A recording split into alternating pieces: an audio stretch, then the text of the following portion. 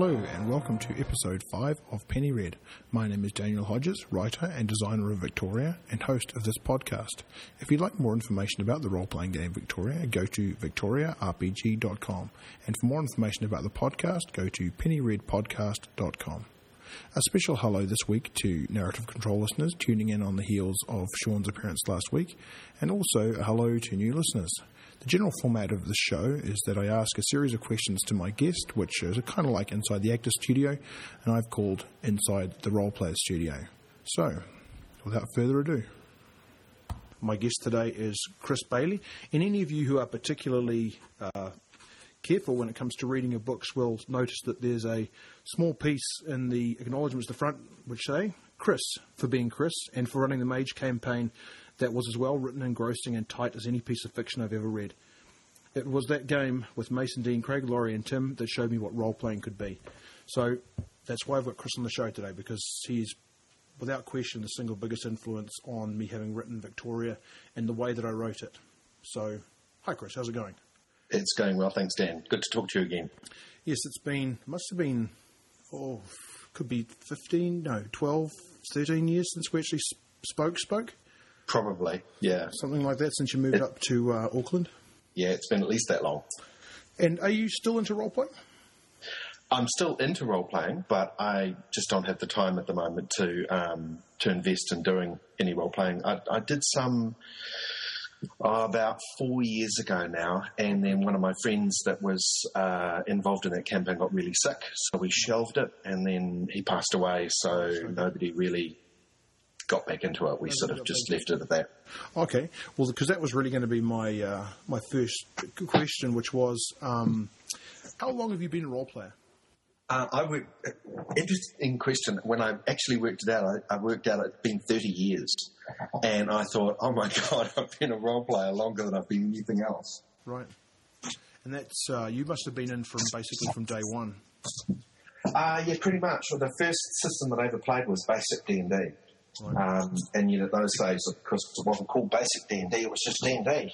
Right. Dungeons & Dragons. Sure. And did you have the red box set with the paper dice? Did you have the paper dice as well? Yeah. Yeah. Cut them out and take them out of an envelope? It was just crazy, but I was so excited to get it. It was interesting. I'd been drawn to role-playing from in high school. I can't remember what the magazine was that I was reading. I think it might have been comics books or something. But in the back of the magazine, it talked about various role-playing games. And it talked about taking on these characters and living adventures. And I was hooked without even having experienced it. I was hooked. And so there was a mention of it in the back of a magazine, and you said, that's for me. So you were kind of going solo. There wasn't actually any particular person that got you interested? No. I started it. When I first went to university, so within 2 weeks of being at university, I was in the centre of Auckland, and so I had access to the big bookshops that were there. And I walked down to, and I can't even remember which bookshop it was now. It wasn't the main one. It wasn't a Whitcoulls or anything like that.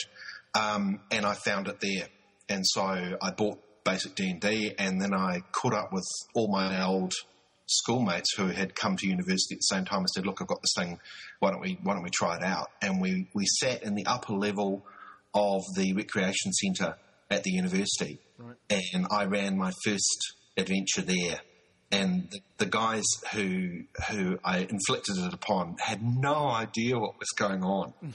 And it was pretty sketchy and basic, and I think it was something about some running through some basic dungeon, fighting goblins and finding treasure, and that was it. Right. And how long did it take you to sort of see the possibilities of it, or did you immediately see the possibilities but were a little bit unsure of how to apply the rules? I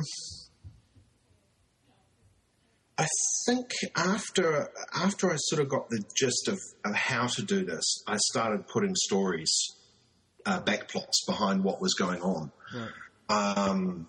And it just took a while to work out how to do that without it overrunning the enjoyment of what was going on the day. Because there's an interesting thing that happens in role-playing where you've got the mix between the unfolding of the story and the experience of the players whose characters are developing and growing and changing and gaining levels and gaining skills and becoming heroic in some fashion. So you need to sort of, I know at certain times most GMs fall into the trap of feeding experience to the players and letting them build these mega characters because it makes them so excited and so happy, and you think you're doing a good job by doing that. Right. And then you get wonderful people like Mason, who it's all about the story. Right. And who, you know, the characters themselves, it's the unfolding story that is the important part of what's happening during a session. Right. There's this two ends of the spectrum there, definitely. And so you began with Dungeons and Dragons, and then how long did you play that for? Well, after about 3 years, my circle of friends expanded a bit further, and those friends were playing RuneQuest. Right.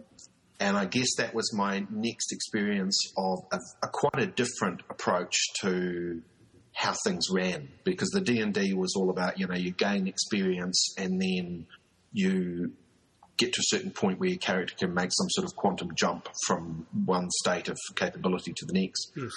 In RuneQuest, it was all about, as you do something, there's a chance you might get better at it. Right. And so what year was this?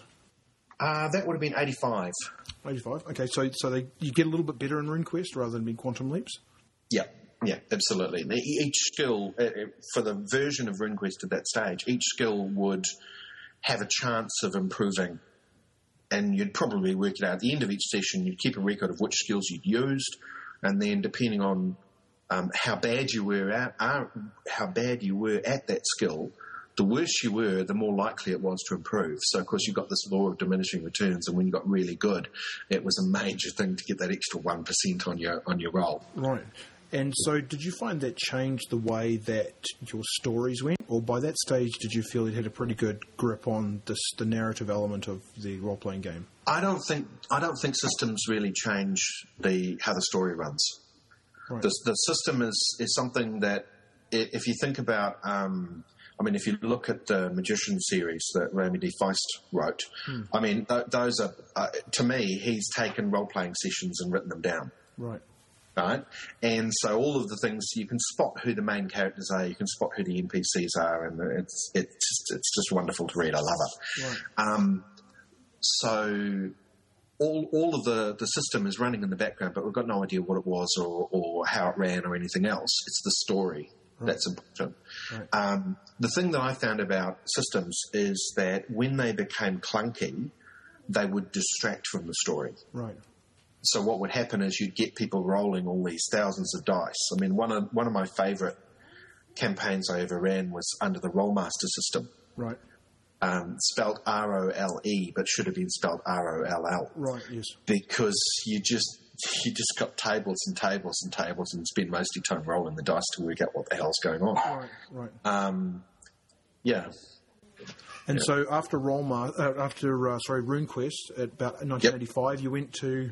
Oh, look, we just went wild about them because there were all these new role-playing games coming out. There was Palladium, there was Traveller, there was Rollmaster, there was all sorts. And we basically, every time a new system came out, Call of Cthulhu, which of course is a RuneQuest variant, right. As each one came out, somebody would buy it and go, look, I've got this new one for us to try. And then we'd play that for a while until... something else came along, or we decided to go back to the old favourite of D&D. My role-playing career is similar, but I've mentioned it enough times now to not have to go too much into it. My first game that I played was Traveller, and that was a disaster.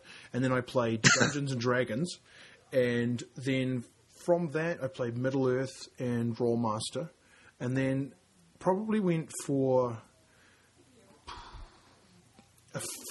5 or 6 or 7 years maybe, where I didn't play anything at all. And then I was at Canterbury University, and I had I played football, soccer, perhaps to the American audience, and I didn't really do a whole lot of stuff outside of that for the first 3 years I was there. I think I was just in my postgraduate work, and I joined the Fug Sock, I think it was called, or I can't remember what it was called at that point. And I remember going up to the upper common room, which is where the role playing group was, and I got involved in a game run by Laurie, and it was Dungeons and Dragons, and I was playing it, and no reflection on Laurie, but more reflection on how I guess I'd changed as what I was looking for a game. But I was playing Dungeons and Dragons, and it was just terrible, and I wasn't even going to go back the next week. So I went back the next week to see if to play. I said, okay, well, I'll give it one more shot, and Laurie wasn't there because Laurie, for various reasons, wasn't very reliable.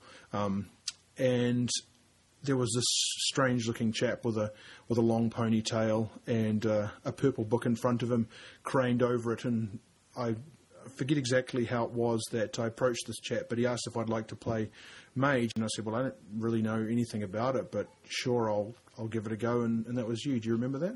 I do remember that. Yeah, I do indeed. I just moved to Christchurch. I knew nobody there, and I thought to myself, I will go to the university and see if there's a role-playing club there, right? And just start off. Right. And I think it was, I mean, like you say, it was those players. There was Mason, there was Yo, there was Dean, and we just started, and it just was, it really was about the storytelling and about the paradigm of the game.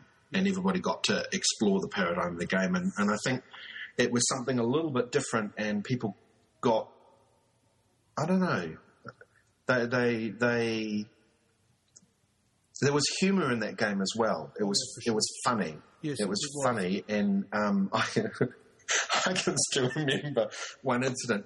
Dean, at that stage, was playing one of the Sons of Ether. Yes. And so there's sort of the mad scientists, and he was madder than most. Oh, yeah. And after he had tried to suck skills out of the Hermetic Mage's head and made him go bald by doing that, they realised that the bad guys were based down at one particular place, and so he built his equivalent to the Batmobile, and he spent ages, building this amazing vehicle that could do all sorts of amazing stuff. Yeah. And then everybody piled into it, thinking, "This is great. They drove down to just outside where they had to confront the bad guys. Yeah. He got out, parked the vehicle, and walked in. And all the rest of the players just looked at him like, "What the hell's just happened?" It was just hilarious. I loved it. So that was just a car, yeah. And I think that I've played with a whole bunch of different groups, and I think that there's something to be said for the synergy between the players, like the sum of the parts being, the whole being greater than the sum of the parts, and. I know that I felt a connection with the character that I played in that, which is a Dream Speaker, and I think that Mason perfectly cast himself, I suppose, as the Hermetic Mage, and Dean was brilliant as the Mad Scientist. I think that to a degree it was an extension of ourselves, which I suppose all good characters are. There was one other chap playing at the start that did, like Michael, I think, was his name, and he was, I don't know if a power gamer is quite the right word, but I think that Mage appeals to a certain type of gamer where the rules are a little bit looser, and you can't you don't get a feeling for the game for the rules. You've got to kind of play it and apply all the what White Wolf was particularly strong in, which was their backstory, like having all that super rich backstory and having it hanging all together created a certain type of story, and that type of story wasn't for everyone. I think you're probably right. Sort of dipping into the psychology of gamers, I think people come into gaming because it meets some need in their personality. Right. And that may be those who, especially for teenage guys, who are struggling to work out how the world works and how they fit into it, and issues of power and control and responsibility and all that sort of stuff. Yeah. But then you've also got those for whom it's a creativity thing. Right. So you've got these people who are learning how to tell stories together and share and enjoy each other's company and all those sorts of things as well. Right. And I think that the direction that I led that game in didn't fit with certain kinds of investigation. Yes. And so, yeah. So those guys Michael he was like, don't like this. I'm not into this. And it was like, oh, it's okay. Yeah, it's okay. I'll see you later. Because there was, and those, and I think that Mason and Dean and I, we were the only three that carried right through. Right, there were some people that went through for some of the time, but was that having the Dream Speaker and the Son of Ether and the Hermetic Mage? Did that core sort of inform the type of story that you told, or did the type of characters? Well, this is probably a larger question, so you can answer it as big or as small as you want. But do you think that the type of characters should influence the type of game, or is it part of the growth for the characters to adapt to their situation? I guess it depends what the GM, or I don't know how your listeners would describe what we used to call originally the Dungeon Master, the Games Master, the Storyteller. I think White Wolf always called him the Storyteller. Yeah, that's right. It depends whether the Storyteller is trying to engage the characters or the players, right, or whether the Storyteller is trying to tell their story and the characters fit into that and are moulded by that. Right. I know that in the Mage game, I had a basic plot line that was going to happen, no matter what anybody did. The destiny was set, and this was going to happen. Right. But each of the mages, because of their different paradigms, that plot would unfold to them in a different way and with a different set of symbols and a different set of experiences. Right.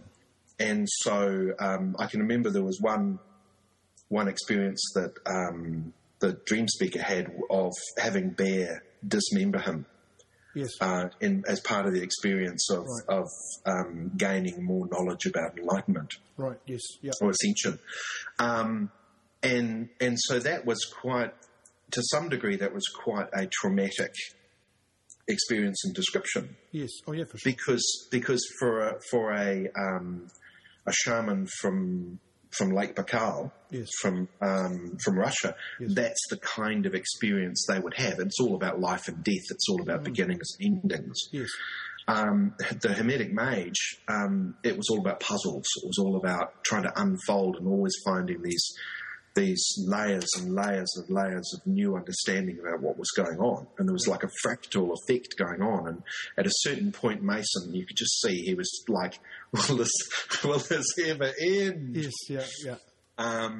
And for Dean, it was about, it was interesting because I thought he was going to get into the science side of things with his Son of Ether. But what he wanted to get into was the art of science. Yes, yeah. And so that's the direction that he headed in. And once I realised the direction he was heading in, all of the plot would unfold in that way. Yes, yeah. And I guess that's quite a battle for some storytellers to do. Yes. And especially if you aren't widely read in different kinds of fiction. Yes. You might not know what was going on or how to deal with it. And so it's sort of something that comes with experience, really. That was one thing that my previous guest had to say, which was that she didn't feel that she was ready to be a GM because she wasn't well enough read. What advice would you have for somebody who was going to prepare themselves for running an adventure in terms of, how much reading is enough and how much reading is really too much? So like analysis paralysis type thinking.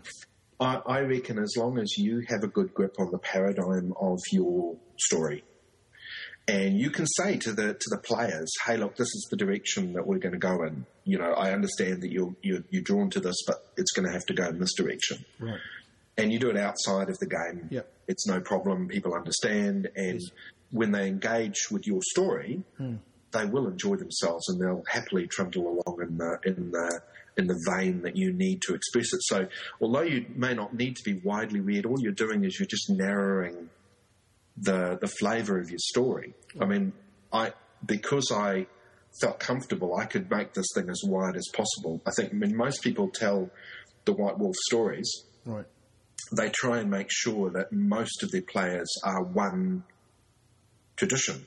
Right. So they're one type of mage, or they're one type of vampire, or they're one type of werewolf, or they're one whatever, so that the story doesn't just branch out in all directions. Right. This is one of the things that I used to find when I was running the Rollmaster game, is that I'd have 6 or 7 players, right, and they all wanted to go in a completely different direction.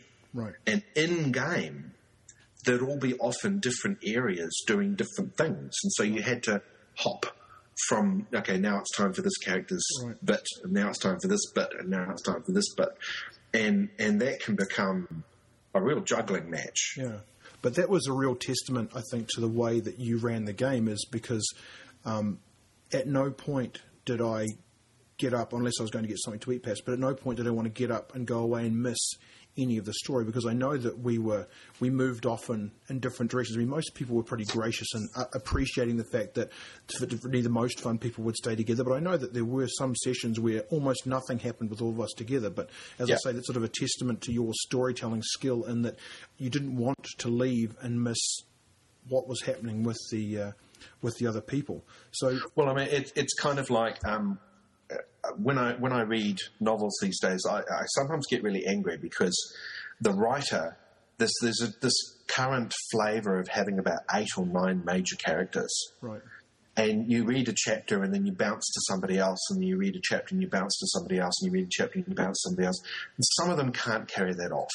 Right. And there's not enough interest in each character. There's not enough fun stuff going on for each character for you to enjoy that. And what I tried to make sure is that each person was having a good time in their expression in their part of the story, and that carries across because everybody else has a good time listening to that story then. Right, because I know that there was a lot of scope for you to bring in, like for the individual characters to bring in elements, and you're happy to incorporate it.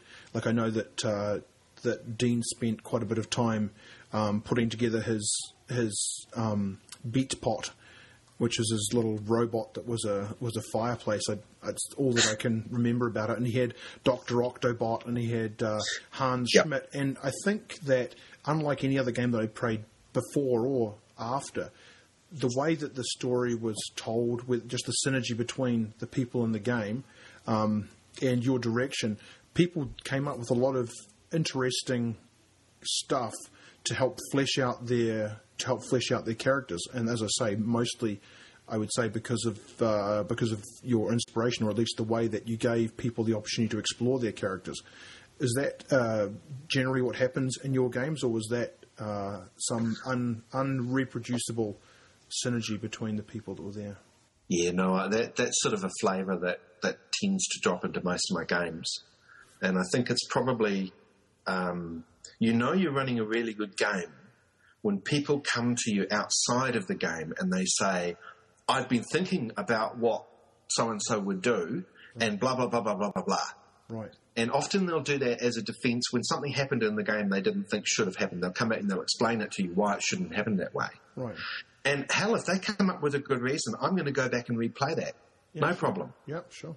Because that level of engagement of the player is so fantastic, because it means that the story is actually come to life. Yeah, oh yeah, for sure. And it's engaged completely, and so yeah, sometimes it takes quite a while for people in role playing to realise they could do that.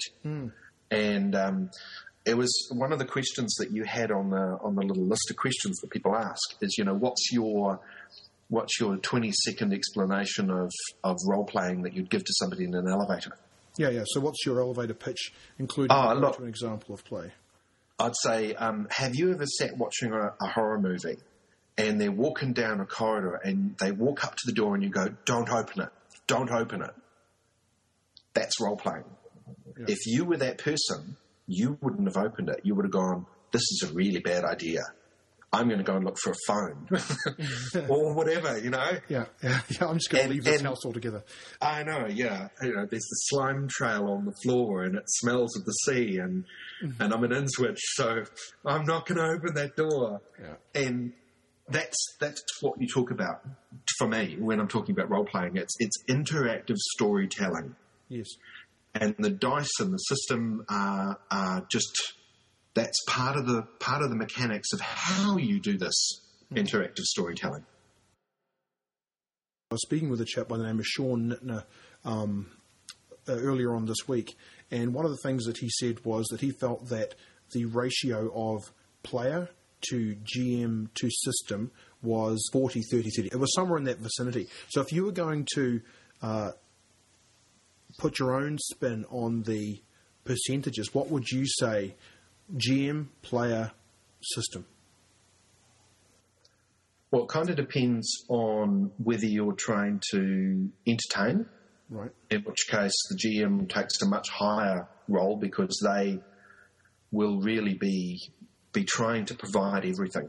Right. And then you basically get this series of entertainment blocks as people play the game.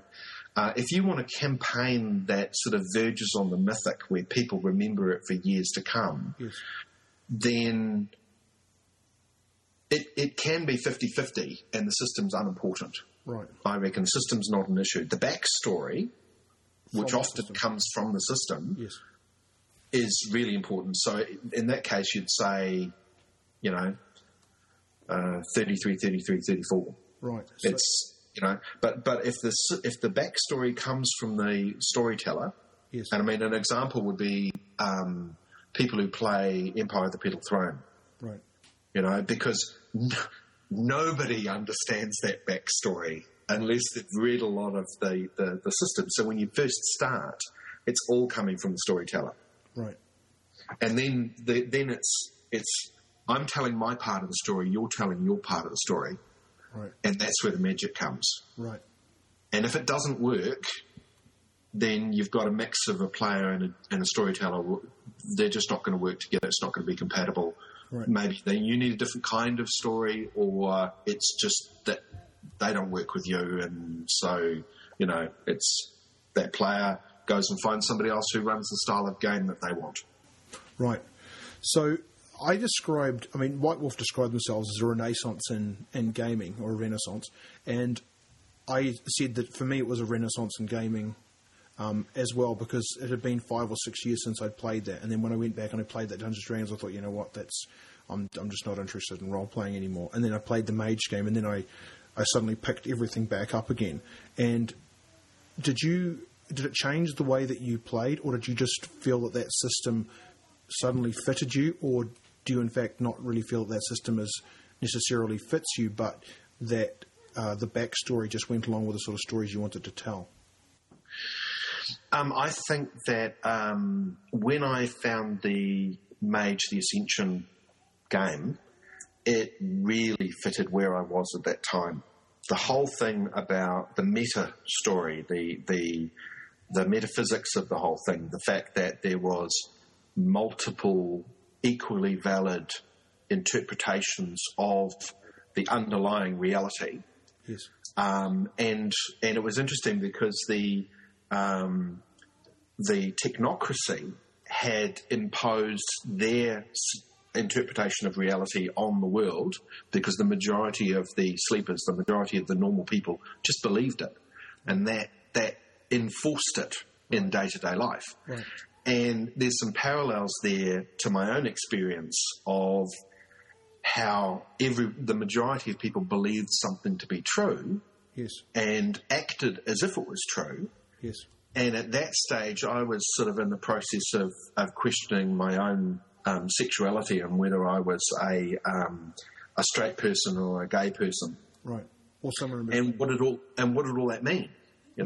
Yes. But here was the society telling me this is how the world is. Right. And I'd cracked open the world and looked around the corner and seen something else. Right. That was a surprise. And in the other really good games that I've played, every single one of them, I've been able to say, well, this mirrored my own personal development and growth at the same time. Right. And I think the archetypes that I introduced in the story were archetypes that I was wrestling with at the time, and so there was a lot of energy in that experience, and it engaged with the players as well. Yeah, I think that anybody that's even in a fiction setting is dealing with the truth. It's automatically more engaging. And so, would you say that role playing is cathartic in that respect? Oh, hugely, absolutely. I mean, even in the same way that doing counselling or psychoanalysis is cathartic, when you spend some time paying attention to something, it unfolds for you, right, and it becomes comprehensible. Right. So when I was in Wellington, completely unbeknown to me, I was playing this campaign with all my friends, and I was storytelling it, where there was all this meta-story going on about this godlike being called the Burning Man, who had been punished for doing something that he wasn't supposed to do, right, and who was perpetually on fire but perpetually regenerating all the time, tormented all the time. Right. Okay, so here's this archetype of what's going on in my being, although I couldn't recognise it. And I'm telling people about the story. Right. And then there was a transformational, one of the last episodes of that I ever played with the guys that were there, where the Burning Man was transformed into a phoenix-type redeemed creature. Right. You know, it was the apex of like 5 years worth of campaign storytelling. Right. And that was just amazing for me. I mean, it was such an experience of integrating stuff. So it was really good for me. Right. So if you had advice for anybody in terms of mining your own experiences, would you say that's absolutely something worthwhile doing, or can you find yourself in deep water there? Oh, hell yeah, deep, deep, deep water. I mean, as I've just said, those things happened spontaneously. I didn't plan them. Right. They didn't come out that way. But when they came out, they made a story that absolutely captured the people who were playing it. Right. Because there was some deeper level of truth there. I think for some of the guys who were playing it, and of course it was mainly guys that played in the role-playing groups that I played in, there was very few women playing at that stage. Mm-hmm. It became very real for them. Right. And I think it became real for them because it was real for me. Yeah, for sure. I would be very hesitant to try and do this on purpose. Oh, yeah. I think it would be ugly. Yeah. Because the finesse is not there. You're trying to force something out into the open it's only half-baked, it's not ready to come out and be dealt with. Right. It happens, and you can look at your game and say, oh, I see where this thing's heading, that's really interesting. Oh, well, let's just continue and see where it goes. Right. But I would never force that sort of thing, because I think finesse and subtlety is really important in a good story. Right. I mean, it's the difference between a story written by a 12-year-old and a story written by a 50-year-old. Right. You know, there's a complete difference between, and then I hit him on the head with an axe and it was over. Right. And some story written by Poe where, you know, I think you know what I'm talking about. It's just, I would enjoy the experience, but I wouldn't necessarily expect it out of any story. Right. And I certainly wouldn't try and force it. And on the flip side of that, would you try to, if you were aware of one of your players going through something, would you ever subtly put little breadcrumbs out and see if they followed the trail, if you felt like they were trying to work through something and they may perhaps get some catharsis of their own from adapting a story? Yeah, I've done that in the past. I have done that in the past. Even where one of my friends he was just impetuous, like he'd do really dumb things and he'd set himself up to bomb out.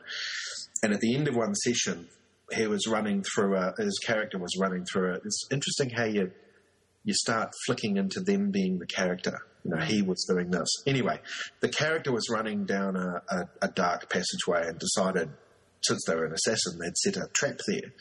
And their words were, I'll set a trap there, so if anybody runs down here without thinking, they'll get killed. And we took a break for the holidays, and we came back, and something happened, and he went, "Oh, panic, panic, I'll run down as fast as I can." I said, "So you're running down there without paying attention as fast as you can?" And he went, "Yeah." So, of course, the trap went off, and he was so angry with me for doing that. But it was just hilarious. It was just, hey, you just walked into your own silliness. Your own trap, right? Absolutely. Yeah. Tripping yourself up. So you played RuneQuest and then Rolemaster, and then you played Mage. And what have you played subsequently? HeroQuest was one that I really enjoyed. And I actually played quite a bit in that one. Craig and Richard enjoyed playing that one, and so did I. The guys who wrote it were quite engaged with The Hero with a Thousand Faces, the book written by Joseph Campbell, who's a sort of an anthropologist, sociologist, who's looked at the effect, the continuity of mythic stories in people's experiences in their lives, and how the same stories come out in different cultures again and again and again, the hero quest. Right. And so this system was based around people having those sorts of gaming experiences, and it was just a hell of a lot of fun. Right. And then after HeroQuest? Well, I think probably the last game, and I mean, I can't really remember all of the other ones in between, but the last one I played was another Mage campaign with these friends of mine in Auckland, and I did a retelling of the biblical stories in Exodus, where all of the main characters were Egyptian mages, who were trying to help the Israelites to get out of Egypt in one piece. Right. And so, there was all this stuff going on. They discovered this terrible secret that one of the princes was actually not Egyptian, and da-da-da-da-da-da. And lots of experiences with, spirits of the dead and dipping into the Egyptian types of magic. Right. So I'd done quite a bit of sort of reading and studying and planning and stuff like that before I could pull that one off. But it went quite well. It was the second time I'd done that story. I did it for some of the guys in Christchurch as well. And it was interesting because it just unfolded in a completely different way. Right. And the reason that I bring up the most recent role-playing experiences is because I think that, I'm not sure if you were out to yourself when you ran the Mage game, or whether that happened subsequently. Did you notice any difference in the way that you approached the game after you had not necessarily made that realization, but made peace with that realization?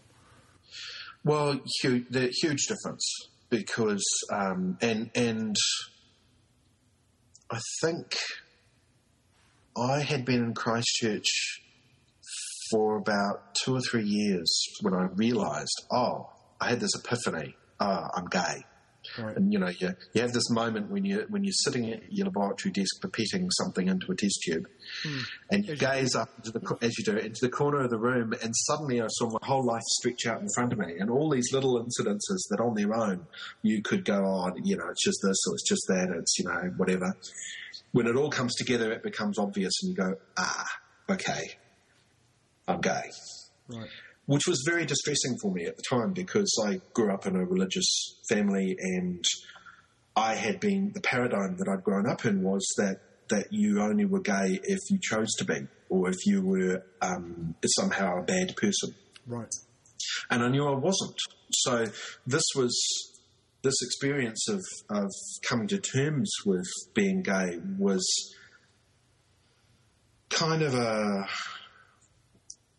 questioning of all of the foundations of my life, all of the things that I thought were going to happen, or were true, or were right, or were good, and suddenly they were all up in the air, and it was like, okay, I don't have a grip on this stuff at all. And it really did change the flavour of the games that I ran.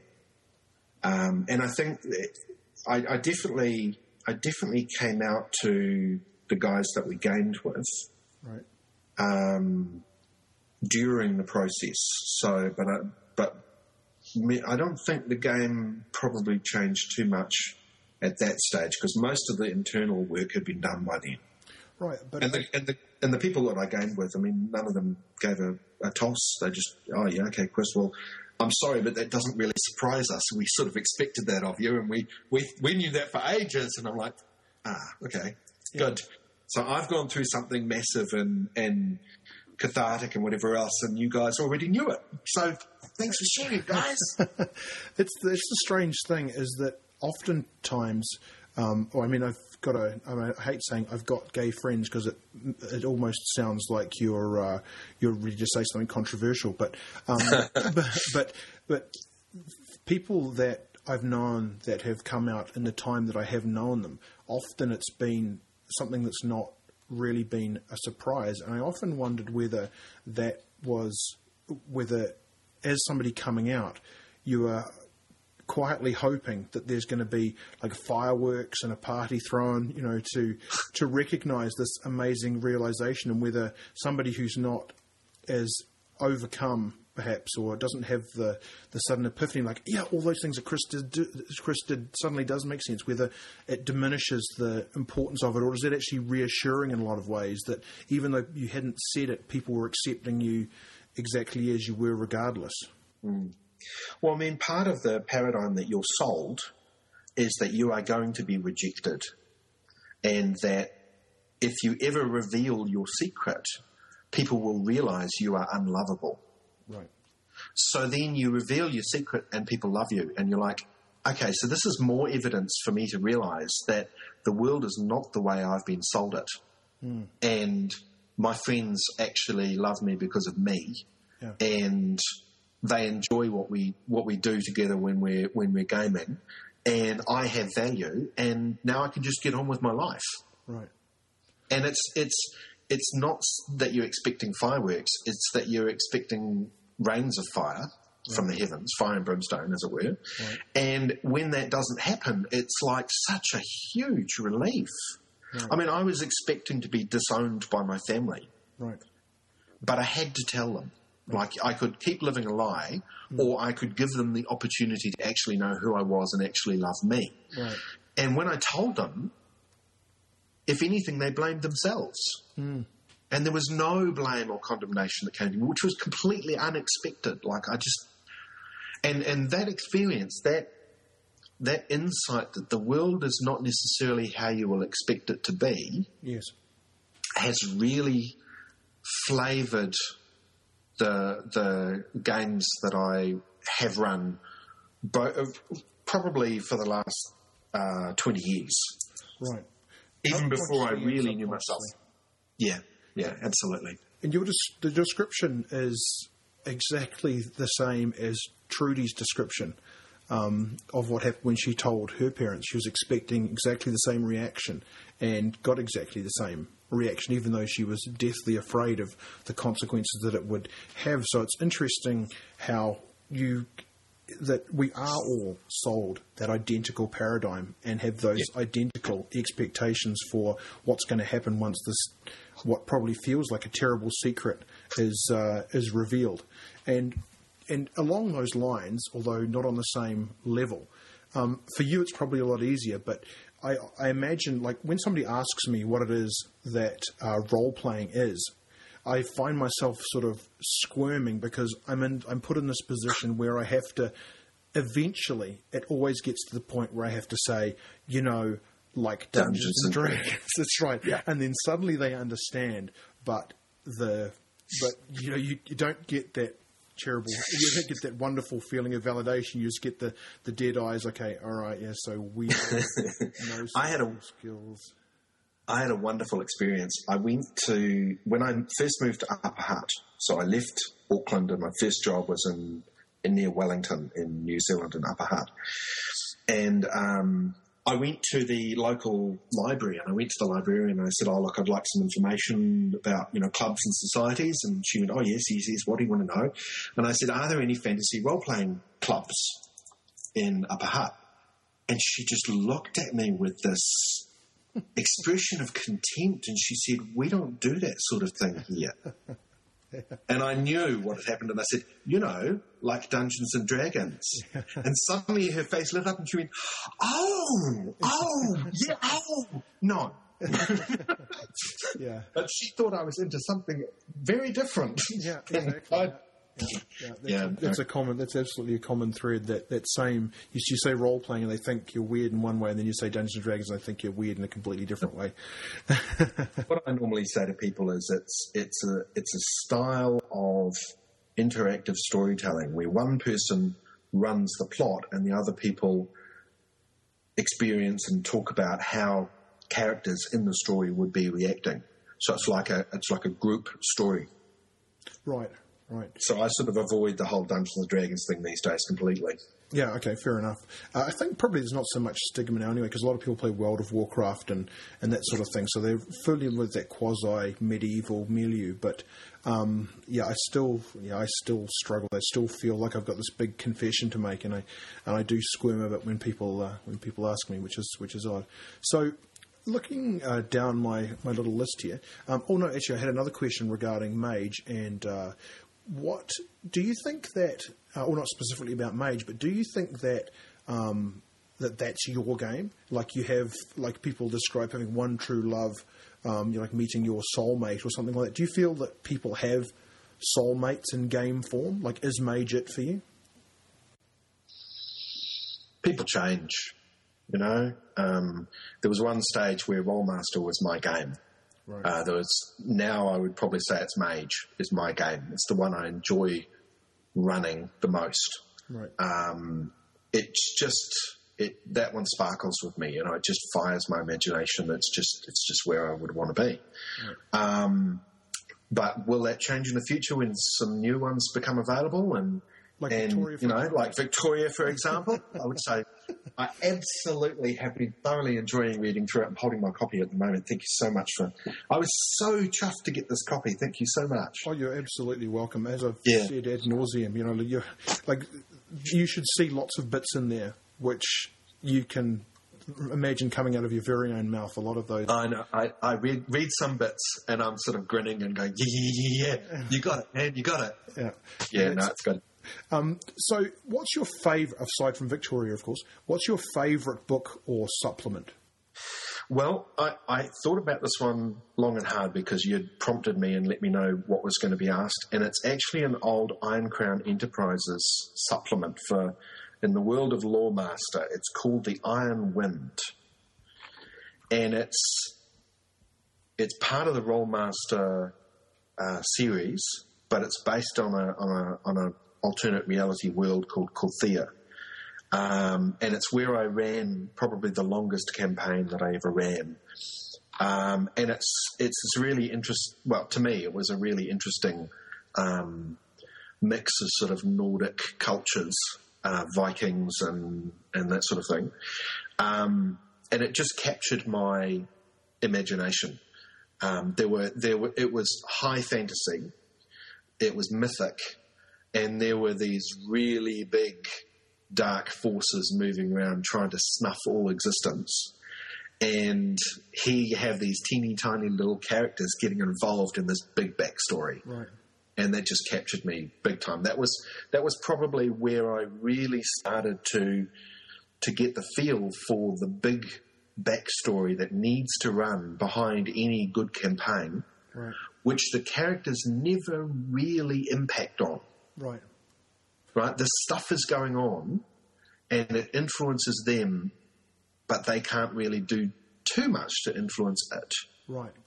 Okay, so on the flip side of that, if you could cause one game or supplement to cease to exist, what would it be? Now, this doesn't necessarily mean you think that it's badly written. It could just be because it's wronged you in some random way. You know how you said, is there a game that is your soulmate that fits you?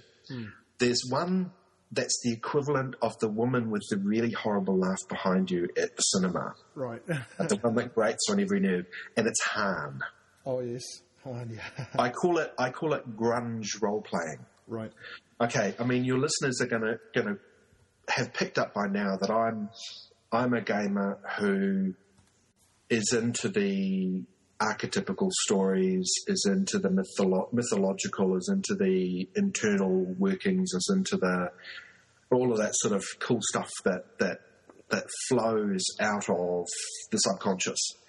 Harn is grunge role-playing, where you can spend an entire session being lost and dying of cold in a forest, where your major skill is the ability to poorly fire a bow, and that's it. And my life is too short to be playing that kind of game. I just hated it so much. Yeah.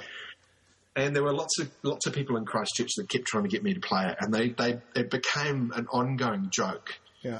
Come on, Chris, we'll play some Harn. And I'm like, oh, I'm going to go and buy some takeaways. I'll see you when you're finished. So just going back to something you said earlier on then, how do you reconcile that with your opinion of the setting or the system being unimportant? Unimportant. I guess the thing with Harn is that it is an investigation of to me, it was always an investigation of the hopelessness of life. Right.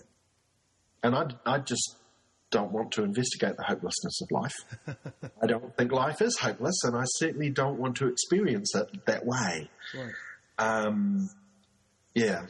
So for me, the premise of that story, the system was irrelevant. The premise of the story was unpalatable. Right. And do you think that's because you were, did it have anything to do with where you were at the time you read the story? I mean, because I agree. I think that a game where you're more likely to die of dysentery than you are of being run through with a sword has missed the point of role-playing in some respects. But do you think it's where you're at when you meet a game? Because you said that was the case for Mage. Do you think it's also the case for Harn? I think my personality doesn't match with Harn. Right. And I don't think that will ever change. Right. When I was a wee kiddie at primary school, one of our teachers read us a chapter a day of The Hobbit. Right. And I was absolutely enchanted. This was the most wonderful thing I'd ever heard in my life. And I said to my teacher, has this author written any other books? And she said, well, there's this thing called The Lord of the Rings. She said, but it's really not suitable for you. And I said, can I get my hands on it and read it? She said, look, if you're really serious about this, I will loan you a copy at a time over the school holidays, and you can read it. And then when you're ready for the next one, you can bring it to me and give it to me, and you'll work your way through the story. So I can remember waking up in that school holidays and opening up the book and starting to devour The Lord of the Rings, and I loved that story so much. It was like suddenly the scales had fallen from my eyes, and here was something wonderful going on in front of me. Mm-hmm. I devoured it in like a week, right. And I took it to get the next one, right. Rang her up, said, like, I'm coming to get it. She's like, oh, really? So then she didn't believe I'd read it. She thought I was just, pretending to have read it and whatever. So she quizzed me. And I was so excited. I was telling her all about what had happened and the characters and what Frodo had done and what Gandalf had done and this and that. And she just couldn't believe that I'd actually sat down and read the whole book in a week. And did you even like Tom Bombadil? Oh, God, I love Tom Bombadil.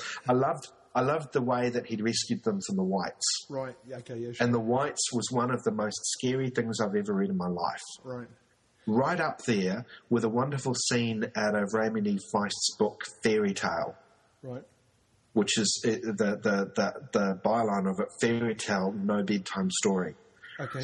There's this wonderful scene in there where this spider-like creature is crawling up the bed to reach out and grab the child. It's like something out of my childhood nightmares. It was fantastic. So you're reading. But I think my personality is engaged, is enthused and enlivened and excited by these types of tales. They point in a direction of experience that things like Harn don't point in that direction. Right. And I'm not interested in going in that direction. Right. I'm interested in going in this direction. This is where my nature draws me in this direction. Absolutely, and I think that if you tried to tell a tale and that it would end up going in the direction that Han didn't have in mind anyway. So I suppose that just like actors could be typecast, would you say that no matter what system you had, you would tell a similar story? I don't know about a similar story, but I definitely am typecast. I really enjoy high fantasy type stories. Right. When I say high fantasy, I mean, you've got this big backstory going on. You've got the characters interacting with it. You've got the fact that each character is actually the hero figure. Right. Touching back to the hero with 1,000 faces idea, Right. And I think this is why in the games that I've run that have been really successful, the players valued it so much because they were experiencing the hero quest themselves. Right. And they were becoming more than they were. Right, as opposed to less if you're playing Han.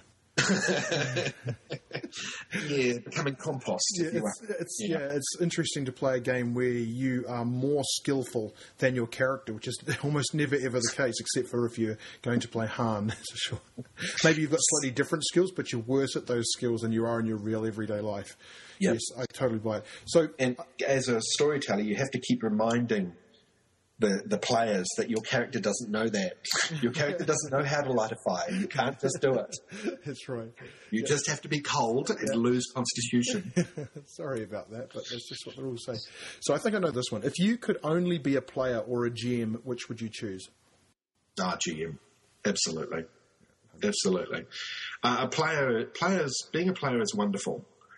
But being a GM is supercharged on the same thing. Yeah. In my experience, that's the way of it. I mean, it's interesting. I've always wanted to write. I've always wanted to write novels, and what I discovered is that when I GM, that creative energy goes into that, and then I don't have any oomph to actually create other stories. Yeah. You've only got a certain amount of energy that you can apply, and when I'm role playing, it all flows into that. Yes. And now, because it's been a wee while, I've got all of these ideas flying around in my head, and I'm getting to the point where I'm thinking, okay, I need to start writing. Right. So I'm thinking that's one of the reasons why I'm kind of unsure about taking up role-playing again. Just the fact that I haven't got enough time in my life anyway, right. But also because I actually want to move on to writing something that I might be able to publish. Yes. And I firmly believe I won't be able to do that if I take up role-playing again. Yeah, you mentioned that you don't want to. You couldn't really divert your. That is, you couldn't get a book written at the same time as you're pouring that creative energy into writing a book. And I know that into running a game. Sorry, and what I found when I was writing Victoria is I didn't want to read anything else, because anything else that I read would impinge upon subconsciously even what I was putting into the game itself. So it must be about 3 years or so since I've read any role-playing books, and I have got this stack of role-playing books here that I haven't actually opened. I got a book in the post the other day, Ghosts of Albion, Tim Brannan, and I want to open it and I want to read it, but I still feel like I've got more stories to tell or more game to create along the lines of Victoria, and I'm afraid that as soon as I start cracking into other things, it's going to sap away my desire to write, because if I feel that I'm in any way replicating something that somebody else has done, I'm going to not do it. So I've got all these books, these role-playing books that are dedicated to the Victorian era, and I haven't read any of them because I don't want to feel like I'm reproducing something that somebody else has done. And, absolutely. And I know that that's irrational in a way, because, I mean, some people say there are only 6 different stories that you can tell, and everything is a variation on a story that's already been told. But I firmly believe that while that's true, the reason why we keep reading books that are essentially crime fiction procedurals is that we grow, or we fall in love with, or we empathise with, or we hate, or we have some response to specific characters, and everybody is a unique snowflake, as they say. But I think that's particularly true when it comes to fiction, that it's really the characters that are going to drive the story. And I can see why, if you tell that character's story in a role-playing game, you would not feel compelled to tell that character's story or an NPC story in a work of fiction. I absolutely concur with what you're saying. I mean, what you're trying to do is you're trying to express your story, and if you open yourself to somebody else's story, it infects the clarity of your own story, and it can't help but sort of weasel its way in there and flavour it. So you really have to protect it quite carefully. Mm-hmm. And I mean, that's one of the theories or storylines in Mage is when you have a paradigm, you can't let other people know what it is because they'll challenge it, and then you'll lose connection with your own paradigm. Yeah. So the mages have this, the phrase to will to know, to dare to be silent, meaning you develop your own paradigm until you're strong enough. And the same thing happens with stories. You develop your own story until it's strong enough to survive, and then you can present it out to the rest of the world. Right.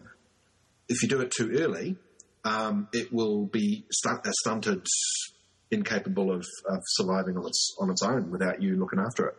Yeah, and that's one of the things that the piece of advice is, that pieces of advice that writers give is don't talk about your story till it's finished. Yeah.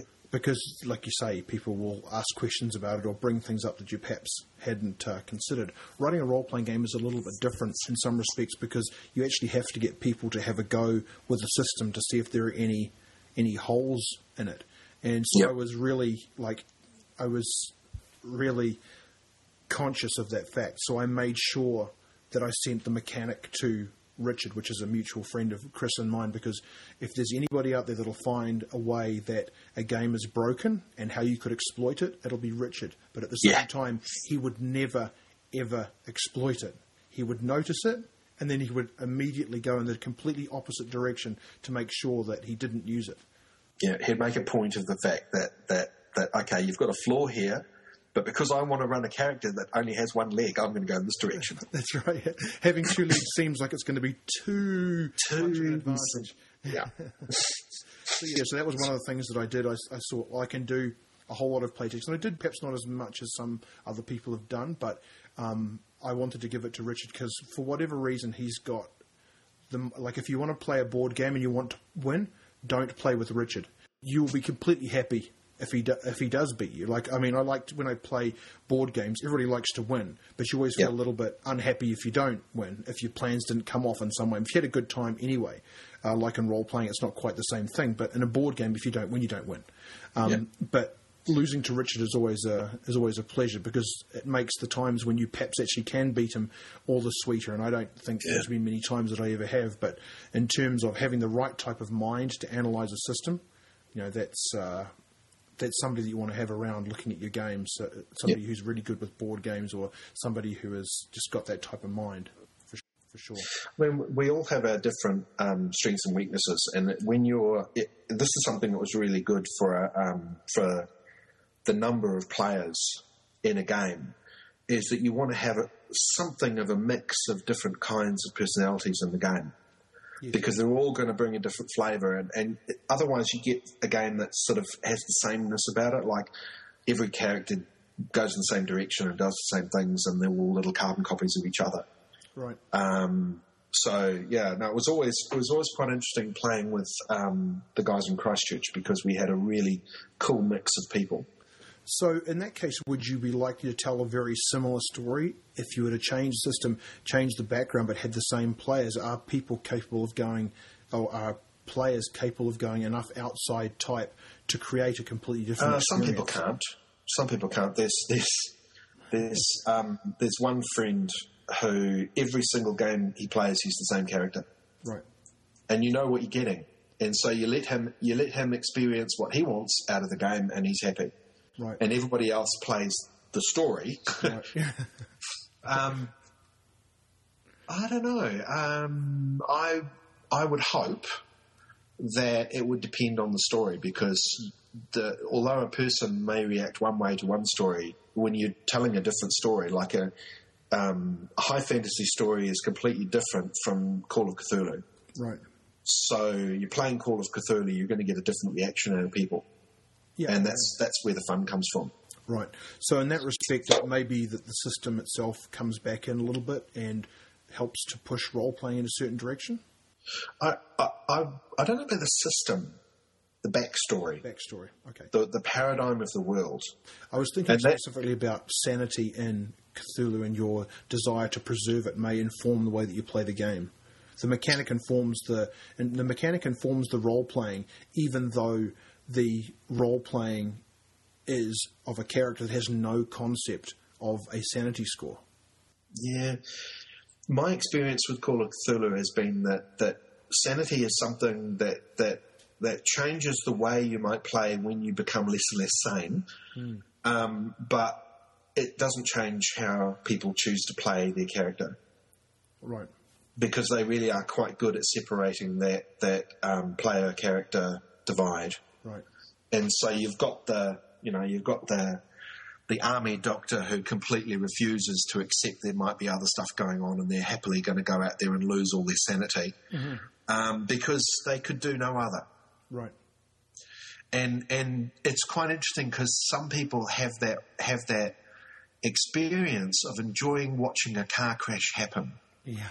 And they know their character's going to crash and burn, and they watch it happening, and they feel happy about it, which is kind of sick and strange, but at the same time, it's like it's kind of like I think I sent you an email a little while ago talking about role playing as a morality play. Yes, the interactive story being a morality play, and for some people that's what it is. They're testing out ways of living and behaviours in a role playing setting where it's safe to do so. Right. And then looking at the results and thinking, "Oh shit!" On some level, they may not actually think it, but they think, "Oh, I'm not going to do anything like that." Right. So, have you played with other people that are openly gay, and does that make the story different? The reason I bring it up is because you mentioned about people. You have this duality where you've got your player and you've got your character, and if you are not necessarily an experienced role player, but if you're somebody who is comfortable with this idea of you're not your character, does if you're playing with say somebody who is gay or maybe doesn't know they're gay or is in the process of making that realization, as somebody who's out themselves, do you notice people playing out those things, and you start to question? I think a very interesting question, and there is a difference, and it's more about how restricted most people are in their responses based on their expectations of what's appropriate for them to do or be or behave. Mm-hmm. And so what I found is when I've gamed with people who are gay, lesbian, bisexual, transgender, they don't buy into what's right and wrong in our culture so strongly, right, because they've already found that it's wrong once. Mm. And so they're more likely to express things in their role-playing that other gamers wouldn't, because they're just not comfortable with it. Right. So I can remember one of these mage games where one of the guys was the equivalent of a dream speaker, but he was busy having visions of the gods and oneness, and everything was holy and everything was wonderful, and he spent some time living underneath a camel. Why not? It's a messy place. Time living under camels. It's a messy place to live because there's an awful lot of camel pee coming down on you all the time. But he was, there was this interesting dichotomy between the character experiencing the holiness and the oneness of this experience, and all of the other players going, "Oh my God, what the hell?" Yeah. So under the camel. Again, under the camel. He always ends up under the camel when he has an epiphany. So you do find that that people play differently depending on their life experiences, and people who've gone through the process of coming to terms with coming out, it may be a generational thing as well, because these days, God, that makes me sound old. Anyway, these days, it's often not such an issue for youth because it's something that people are more open to. Right. And so it's not such a big life-changing event as it was for me. Sure. And for people of my generation. So, yeah. It seems that having a gay friend is cool. And, it shows that you're progressive or in the now and you're very accepting of everyone. But is it easier for people that are actually being that friend who's gay to come out? No, well, it's interesting because I think at its base, the experience is about the death of the way you thought your life was going to be. No. So you had grown up expecting that you would one day get married and you would have children and you would live this kind of life. And everyone around you had those expectations too. Right. And then it comes to a point where you realise your life is not going to be like that that's not the way the world is. And there's a grieving process and there's a death to be experienced at that stage. And I don't think that changes for most people. You say to some gay men say to me, I've always known and I've always been comfortable with it. Well, I think they're in the minority. Yes. I think most people's experience is that they have an epiphany at some stage where they realise, actually, the world's not the way I thought it was going to be, and it's like this, and you go through a grieving process, and that's part of that coming out. Right. And for some people, that's not. They don't actually have that experience until their parents die. Right. Because it's kind of like the same experience. Deep down inside, you think your parents are always going to be there with you. They're always going to be there for you. And then the universe comes along with this nasty wake-up call, and suddenly you have to reevaluate the universe. Right. It's that same kind of experience. Right.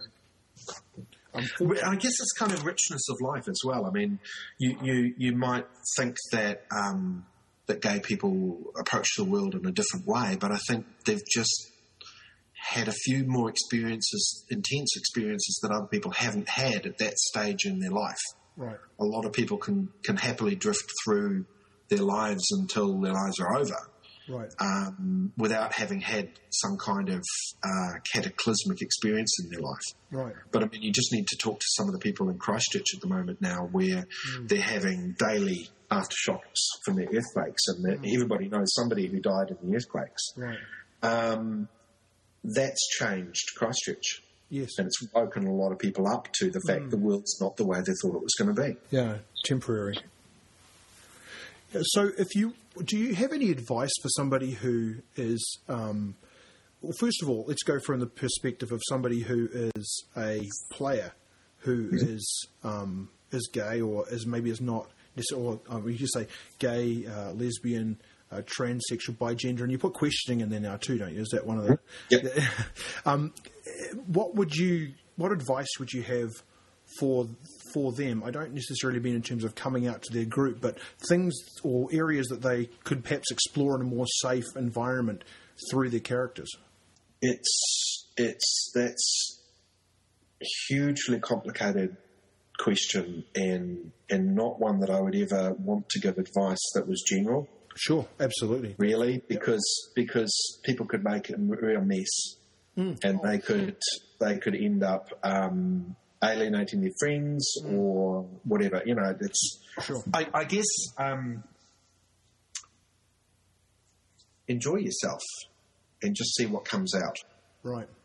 That's what it really has to be, and whatever comes out of your mouth, listen to it, because it's going to give you insights. It's a little bit like, I said to somebody that role-playing is like a waking dream.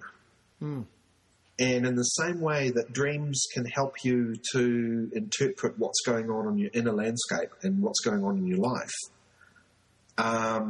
what comes out of your mouth in role-playing does the same thing. Right. And the way your character behaves, because you're not consciously editing all the time, often what will come out is a little insight into what's going on.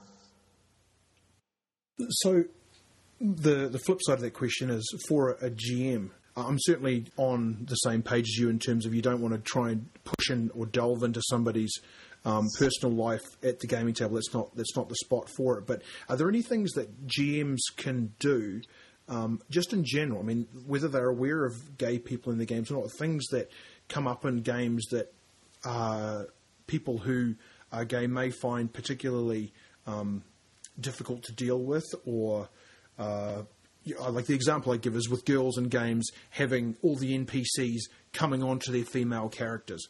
So just like in real life, now here's the same shit that I've got to deal with. We've got guys in the game coming onto my female character, and I've also got this happening in real life from time to time. Is there any analogy that you can make there between what might be just might be difficult or not very unpleasant for a gay person to endure during a role-playing game? Well, it's kind of life, really, isn't it? I mean, if it were me, there's certain behaviours. I mean, when I run my games, I tend to let the players know that there are greater powers than themselves at play, and certain behaviours bring consequences. I know that sometimes, and I've been in game situations where somebody has been playing their character and has vented some particularly homophobic or nasty comment or whatever else. And you sort of think to yourself, well, what do I do? Do I just let the story flow, or what do I do? And you think to yourself, well, how does that fit with our story? Right. And sometimes things come from out of the blue, and you can just see it rock people back, and they think, where did that come from? That's a particularly horrid piece of nastiness that just came out of my friend's mouth. In a mature group of friends, it's not really a problem. In a group of casual, I don't really know you people, it can be off-putting for somebody who's closeted, or who hasn't told all the group, or is just not too sure of their standing. Right. And I think that's part of the responsibility of the storyteller, is to make sure that the people are enjoying themselves, and if that's not going to allow, if that's happening, it's not going to be enjoyable for that person, so you might want to intervene. For sure. I mean, I think that general courtesy transcends any type of player that you might have at the table, whether they be, Christian, Muslim, gay, they've got a fetish about squashing insects. It's all irrelevant. And when you look at it through the bigger picture, which is you want to make sure that the people in your game are having a good time. Yeah. And as a player or as a GM, you want to try and steer away from those stereotypes. If you are being yourself, like if you are making an observation of an NPC, you wouldn't say, well, this NPC's kind of dressed up sort of faggy. You might want to say, this NPC's dressed very flamboyantly. They've taken great care with this, that, or the other thing. But if you are using the words of somebody who you're trying to generate a feeling for the type of NPC that they are, rather than describing them in the third person, you are being the person. What sort of responsibility do you have then? Or is your responsibility only to the story? Well, interesting question, responsibility. I mean, who assigns responsibility? Do you have responsibility? No, sure. I would say, hey, I want my friends to have a good time. All of the other stuff that we've talked about investigating the internal architecture of your experiences and all those sorts of things, that sometimes happens. It sometimes doesn't. If I am running a game and I've got an NPC who's a neo-Nazi, homophobic, killer of children and small furry animals, I'm going to express that character to the players. Right. But they will know that it's part of the story, and they're allowed to hate that person. The difficulty comes when one player wants to hate the other player. Yeah, sure. And as you say, common courtesy, I'd probably shut it down. Yeah, for sure. Absolutely. There's nothing like having your tongue cut out to stop your character from saying things. Yes, that's true. So going on to something a little bit lighter, what do you think is the perfect number of people in a role-playing game? I think the storyteller and 4 others. I think that's enough to really get some cool stuff going on. When you get to 5 others, there starts being a real break in the story to hop to what different people are doing. Right. So yeah, four main characters and the storyteller is, in my opinion, the best. Right, I'm on the one storyteller and 3 players, because I feel if you've got 2 sets of 2, that's where you're going to start getting 2 stories being told. And that's not necessarily a bad thing, but if you're trying to sort of build some tension and you're trying to, you've got the advantage of the cliffhanger and stuff as well, I suppose, but I routinely play with 4 players, so it's not something I'm unfamiliar with, but I like the dynamic that 3 players bring. But going back to a game that you and Richard and I played, where I was running the Project Twilight game, which I've said a number of times is absolutely my favourite supplement, my favourite set of backstory and game, period. Like, there's nothing that I like as much as that, apart from Victoria, of course. Of course. And I felt that game really... Everybody likes their own children best. Of course.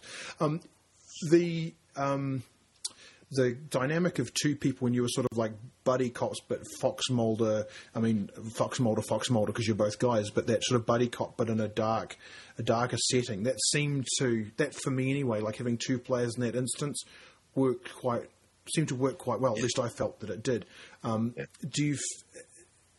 Do you think that that's too much? Does it really depend on who you've got? Is it too much pressure to go to volley back and forth between 2 guys, like you're on too much? Have you ever tried to run with 2? Oh yeah, I've run games with 1. Oh wow, that's no worry. Really? Yeah, I've not. Yeah, absolutely. You can have a lot of fun in doing that. There's an awful lot of pressure on the storyteller to provide NPC interaction there, whereas the 2 characters could talk to each other. Yeah. And so it takes a bit of pressure off you. But it really depends on the players and on their skill and on their experience and all that sort of stuff. Sure. Yeah.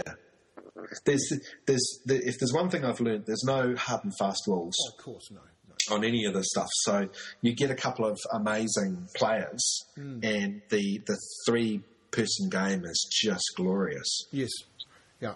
And I find myself, with the fewer people that there are in the game, I sometimes find myself in a situation of playing 2 or say even 3 NPCs that are having a conversation. And that's my weirdest experiences in role playing, where I'm playing everybody in the scene and I'm having to do the different voices. And I've caught myself in a situation where I have to vocalize that and I can't just sort of sum it up. And I realize that I'm talking to myself and the players are just sort of sitting there watching, which is a bizarre experience, to say the least.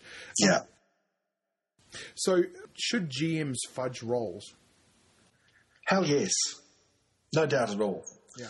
I mean, to me, it's the story that's important. And the mechanics of the story are there to help you. Yes. They're to help you work out whether something would be successful or not, whether an action is going to work or not. And if my sense of artistic aesthetic say it should happen, then it's going to happen. Yeah, no worries. Yeah, for sure.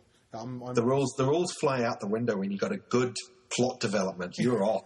You're off and laughing. Yeah, that's right. Yeah, I'm not quite to the same edge as you are. I think the mechanic that I have in Victoria, I introduced those plot points for exactly that reason, where I want people to be able to control, like to supersede the value of the dice, but not to have complete control over. Because I find that dice sometimes force me as a GM to come up with creative solutions to stuff that's happened, and sometimes completely unexpected and better things happen as a result of an unexpected dice roll. So I didn't want to completely eliminate it, but at the same time, I'm with you. When you've got the story going and everybody's having a good time, and then you go ahead and let all the air out with a roll, I don't think that anybody wins there.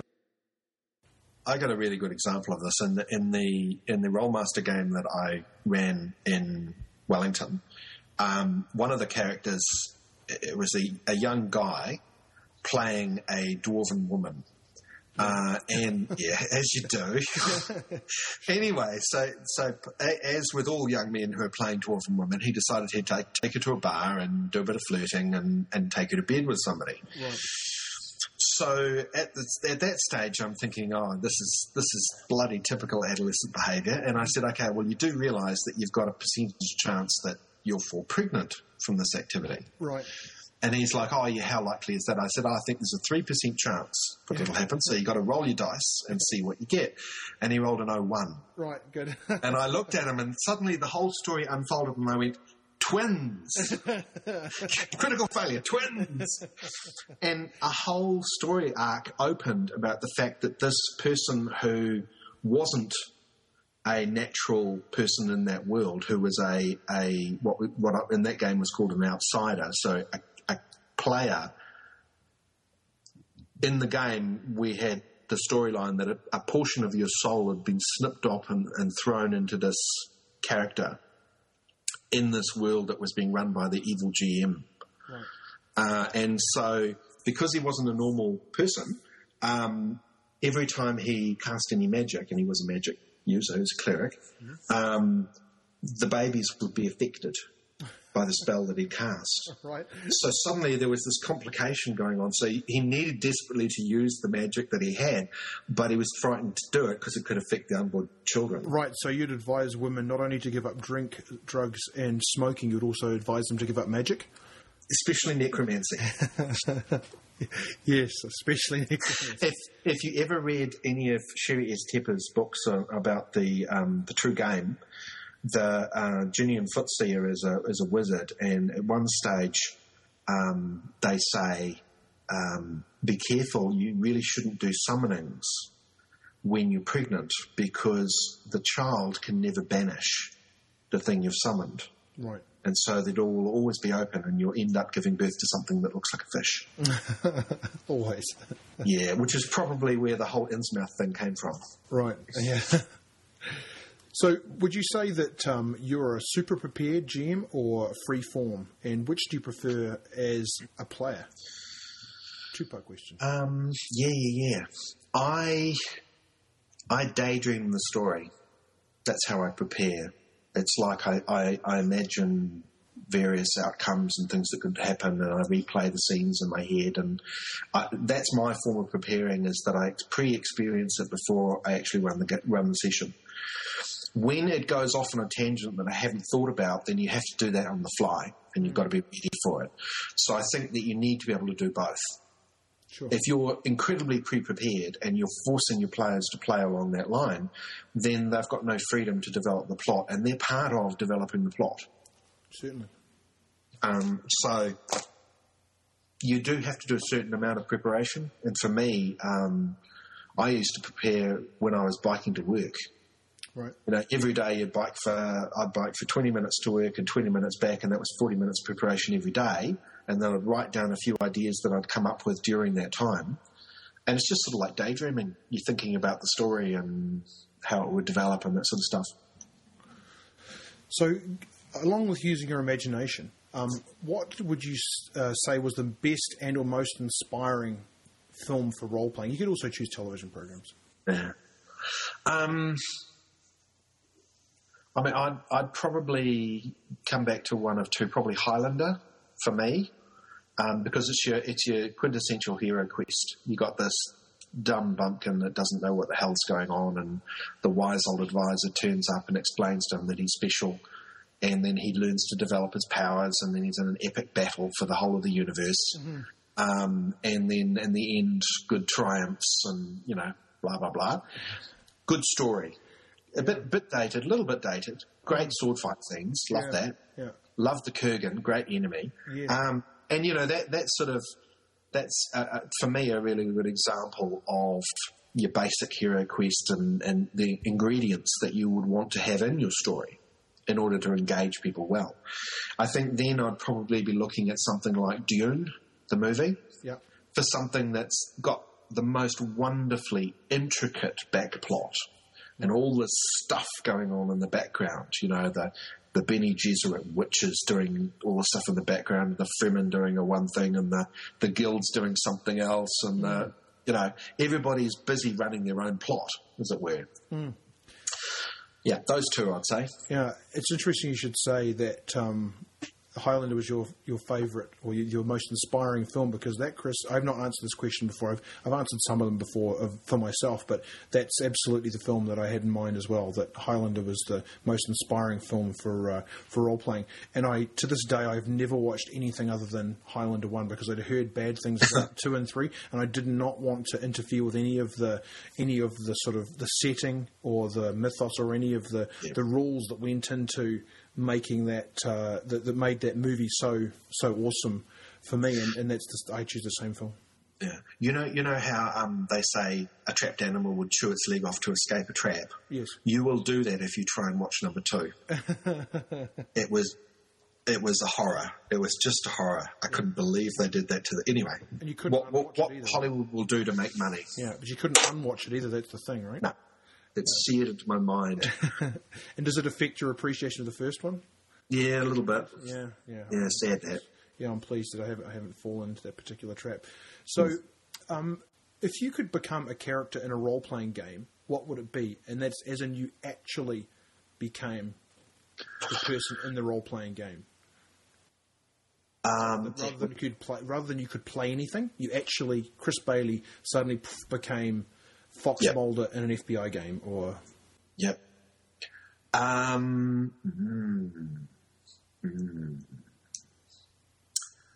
Well, it'd have to be a mage game, because that's still my game. And I think I would probably become a celestial chorister in that. And yeah, that would be the paradigm that I would fit into, probably. Right. Did you have I haven't fully finished it because I just can't stomach it, but did you look at the new version of Mage? Yes. And you did like the watered down and degendered version, as it were. Yeah. The one where they cut its testicles off and turned it into something that actually wouldn't be able to do the stuff that it used to do. Yeah, absolutely. And I think that was part of the charm of the original game, is that it was a little bit fuzzy around the edges, but probably intentionally so, right? Oh yeah, but I mean the thing is that the whole background of the game, it was reality is perceived in a certain way, but really it's formless and anything can happen. Mm-hmm. The world is open. And I mean, there's this wonderful line in the first Mage book, and it's a confrontation between a mage and an elder vampire. And the vampire's, I am an elder vampire. I have lived for 2,000 years. I have the powers to move beyond the speed of thought, and I can do this and I can do that and whatever.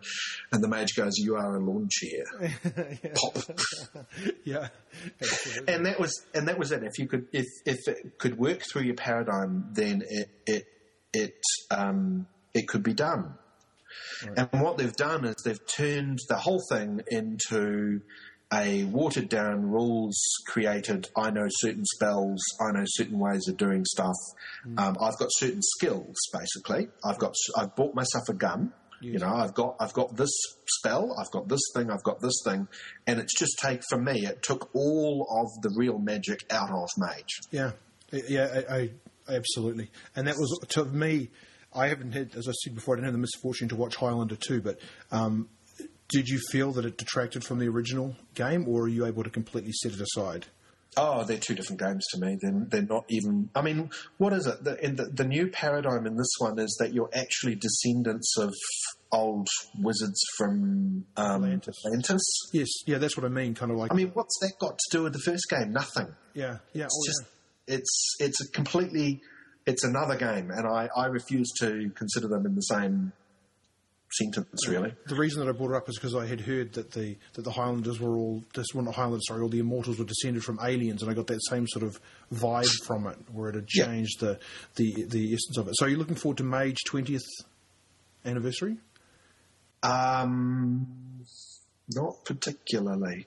I'm interested to know how that's going to go. Like you may not necessarily have your ear to the ground on these ones, but they released Vampire 20th edition, and it sold well enough that they're going to release Werewolf 20th edition, and then if that sells well enough, then they'll release Mage 20th edition. I doubt they're going to get to Wraith 20th edition, but it's but yes, I'm interested to see how it goes, because I haven't read a lot about it, but my understanding is that the new vampire is like the old vampire. So I'm wondering if the new mage will be like the old mage, but maybe better. Who knows? I'll definitely be watching with great interest then, because if it's anything like the old one, then I'll start collecting stuff again. Yeah. Although I think I kind of got to the point where I had enough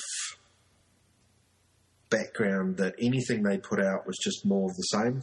You know, I didn't need the supplements and stuff they put out, so it didn't matter. Yeah, I'm looking at my shelf at the moment, and I can actually see my mage books lined up with little numbers on the back, and I think that I think the last book that I seriously read and considered was the Technocracy book, and I think after that, like, I didn't get into the books that supported the end of days sort of for all of the lines. I got really angry with White Wolf, because for me, what they were doing was that they realised they needed to restart everything so they could sell more books. Yeah. And what they'd done is they'd completed the game. Yes. It was elegant and it was beautiful and it did everything it needed to do. Yeah. And they basically went, okay, we're going to scrap this now and start again, otherwise we can't sell anything. Yeah. It's a shame. And that just pissed me off. Yeah, that's where finance overcomes, artistry, I suppose. I mean, that happens a lot. There's very few artists that can stand up and say whether they're just going to go out at the top of their game, so to speak. But, so I'll cautiously be optimistic about Mage 20th edition, but, I'm not going to hold. Well, I found it interesting in looking at the White Wolf games. I mean, Vampire was the first one that came out, and it sort of landed on the coattails of Anne Rice's Vampire Lestat and those stories, and basically it was a mechanic to play those stories. Werewolf, they had expressed a paradigm for the story which sort of led in the direction of everything's going to fail. Yeah. And Mage, they created one which was going in the opposite direction. Yeah. Where your mages are actually seeking enlightenment and ascension. Right. And yes, there was all of these battles going on, but there was hope.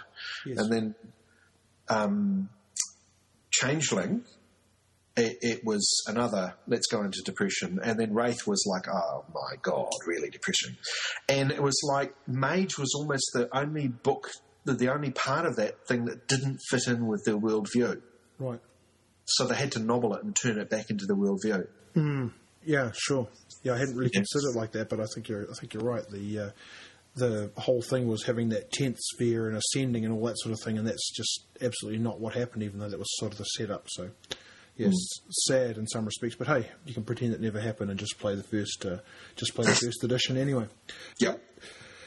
So earlier on, we were talking a bit about setting, and from my own personal experience, before I turn you loose on one of your greatest strengths, I think, as a GM was setting, along with character and story and so forth as well, but particularly setting, because until that point, I'd spent an awful lot of energy in trying to learn everything there was to know about a city I was going to run a game. I felt that was going to be important, being able to absorb those nuances so that you could present them in a game. And I know I spent an awful lot of time on what was in those days the internet, but was actually called Telnet, where I would go on to chat boards.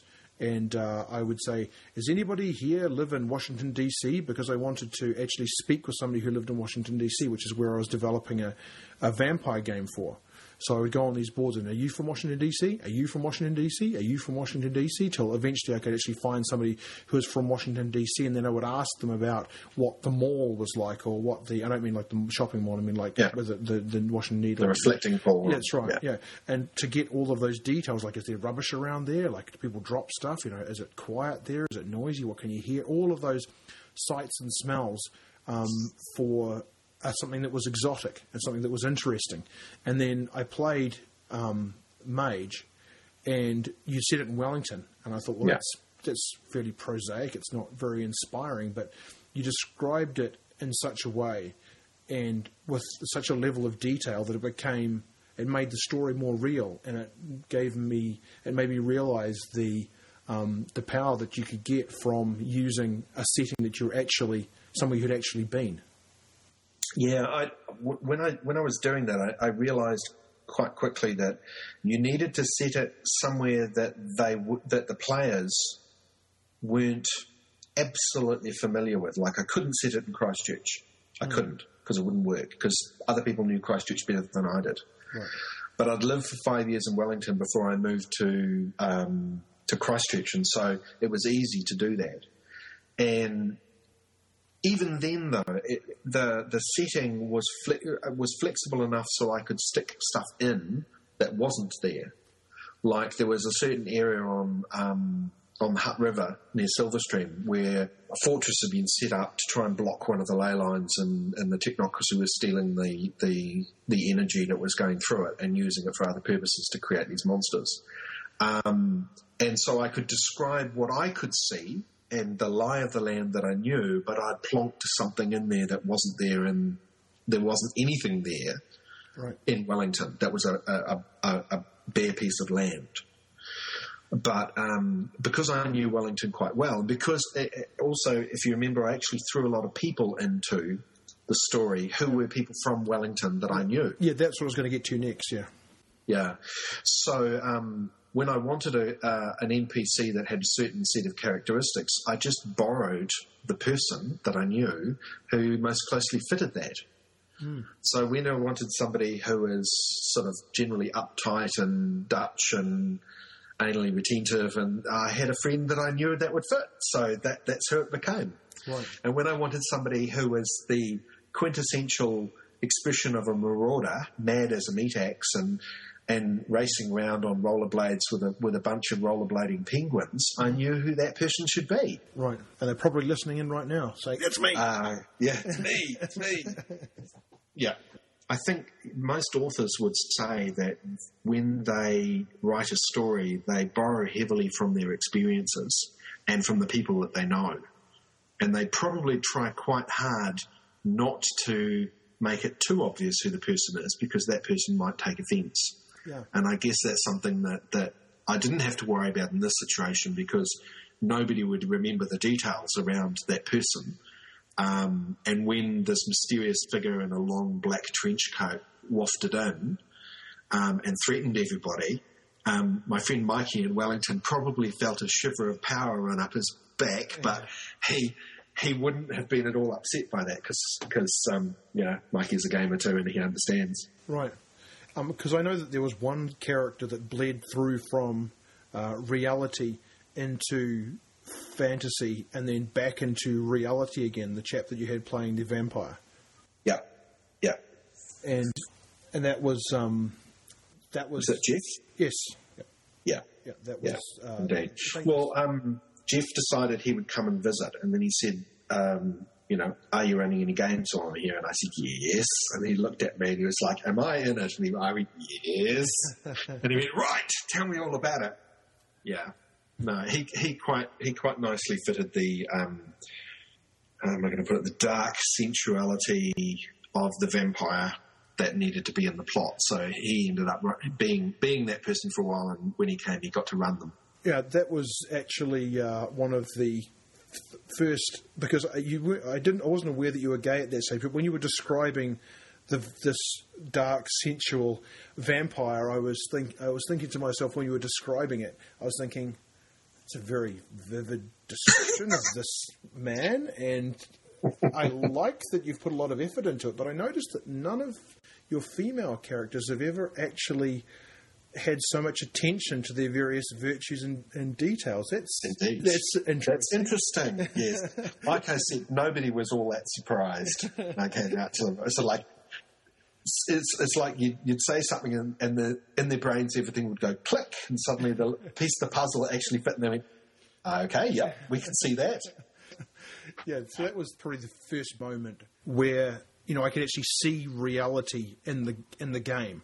And that's when I realised the strength and the power of using things that in your role-playing game. If you look at what true, right? Yeah, if you look at most of the supplements that are created, they're actually created by people in the States who are living in those areas. I mean, they run their games in San Francisco, or they run their games in New York, or they run their games in Chicago, and that's where they are.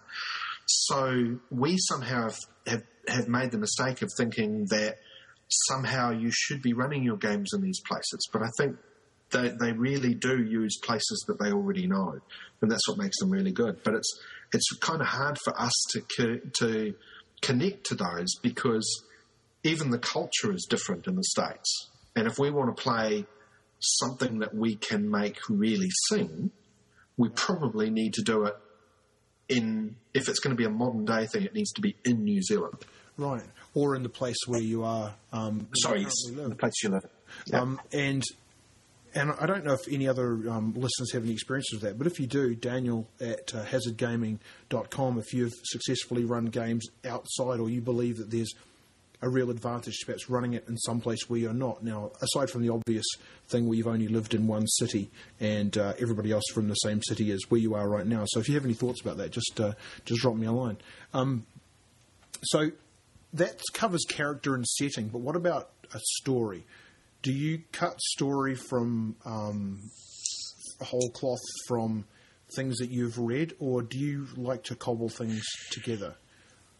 I mean, your main plot line, you kind of have to work out where that's going to head and where the story you think it's going to head beforehand. But players being what players are, they tend to go off on tangents which will pull the story away from where you thought it was going to go. So sometimes you just let that happen, and then later on you work out, okay, correction on course, Captain, where are we heading? And you reconsider the storyline. One of the things that I did at one stage was I actually kind of thought about randomly selecting archetypical events and created a story chain of a series of events, and then wove the story out of that. And because I was interested in how these archetypical events are so how they resonate so much with people, when you do that, suddenly the whole story resonates. Yes. And the detail of the story comes out as they go through each event. But what you're looking for in the story is how will this event unfold, and you can pretty much do that on the fly.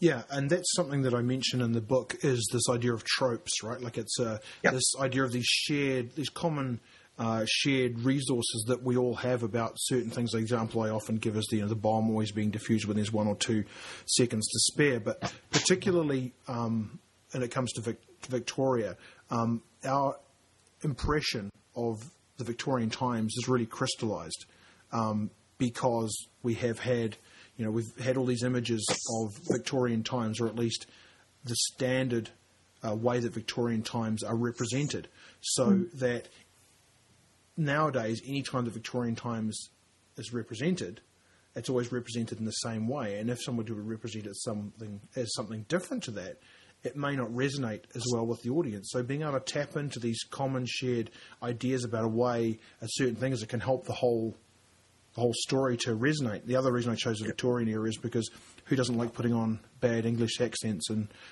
pretending to be people that you're not? It's a nice, easy way to people to transition from only speaking in the third person, like my character does this to I do this and I do that, and then maybe even putting on a voice. Yeah. Do you think that it's important do you think it's an evolution of a person as a gamer to go from being in the third person to being in the first person and even using voices? Or do you think some people are never going to move out of the third person? I think it's a natural evolution. I think that people, the more they relate to their character, the more they inhabit them. And when you've got a very clear idea of what the character is doing, you project into them, and it'll become, I do this and I do that. I think that just happens that way. Right. Just like in any good novel, if you're reading it, at a certain point you become the main character. Right. You know, you're experiencing what they're experiencing, you're feeling what they're feeling, and that's what happens. It's the same story effect. Right. So, last question then. If you were going to give somebody advice on how they were going to put a story together from go to woe, and it doesn't have to be necessarily in huge detail, but where would you, in your experience, where's the most fertile place to start? I'll give you an example and you take over, but I like to read real history, and then as I'm reading the history, I start to think about strange ways, or like, for example, if I wanted to run a vampire game, I might read a piece of history about the Crimean War, or I might read about the Cold War, or I might read about, any number of other things. And then I would think about how vampires could somehow have affected the way that history turned out. And from that, I start to get the idea of characters, and from there, the story develops. And so I would begin with characters, and then I would go to story and so forth. What's your workflow on that on developing a story from a blank page?